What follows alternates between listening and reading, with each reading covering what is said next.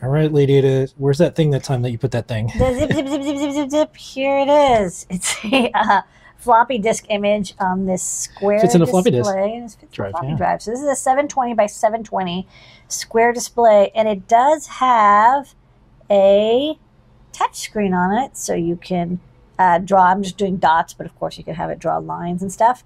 And it happens to be like almost exactly the same size as a floppy disk, so it's kind of fun. Somebody had the idea of like, oh, you could have like a Yeah. smart floppy It'll or show it's being something. Why not? emulated or Yeah, something. It's who kind of knows? cool. And then this is being driven by an ESP32 S3, which, you know, fun fact for people who are watching this video all the way to the end, CircuitPython support is coming for these displays real soon now. Jepler just got the first demo working. But this demo is in Arduino, and it's just drawing a JPEG that is being stored on this SD card onto the 720 by 720 square display.